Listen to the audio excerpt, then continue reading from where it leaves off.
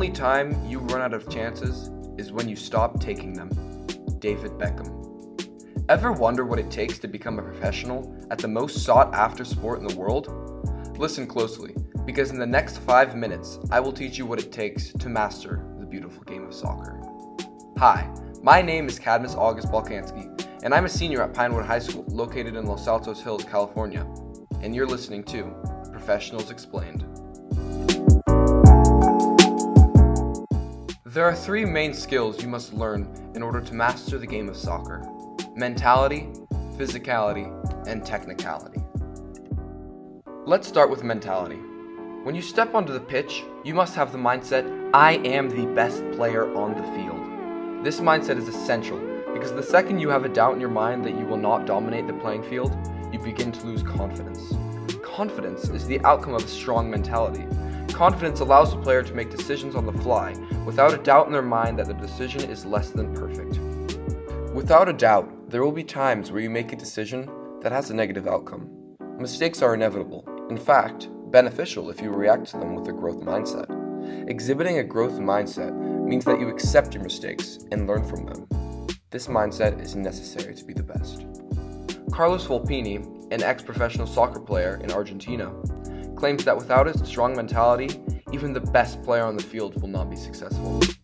You need this level of confidence to take all chances you are given. If you lack confidence, you will stutter on each decision you make and thus not play to your true potential. The next skill to master is physicality.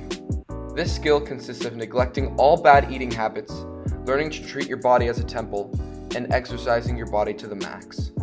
This change in lifestyle is a grand sacrifice that you must make to be the best. It is necessary because the average midfielder runs 10,000 meters in every single game. This equates to running 91 football fields in one game.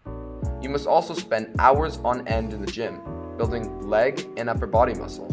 The game of soccer involves the entire body, so it is necessary to exercise every part of the body into pristine shape. The last skill to master is technicality.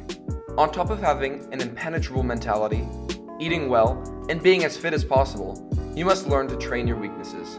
A common mistake most players do on the training field is improving and practicing skills they are already good at. For example, in the game of soccer, athletes often favor a certain foot and sometimes completely neglect the other foot. They often train this foot in practice, and it's a major mistake that can be avoided by always working on what you're worst at. Malcolm Gladwell, an author famously known for his book Outliers, claims that if you work 10,000 hours in any field, you will become a professional at that task. This means working 20 hours a week for 10 years. I fully agree with the 10,000 hour rule. So, start kicking!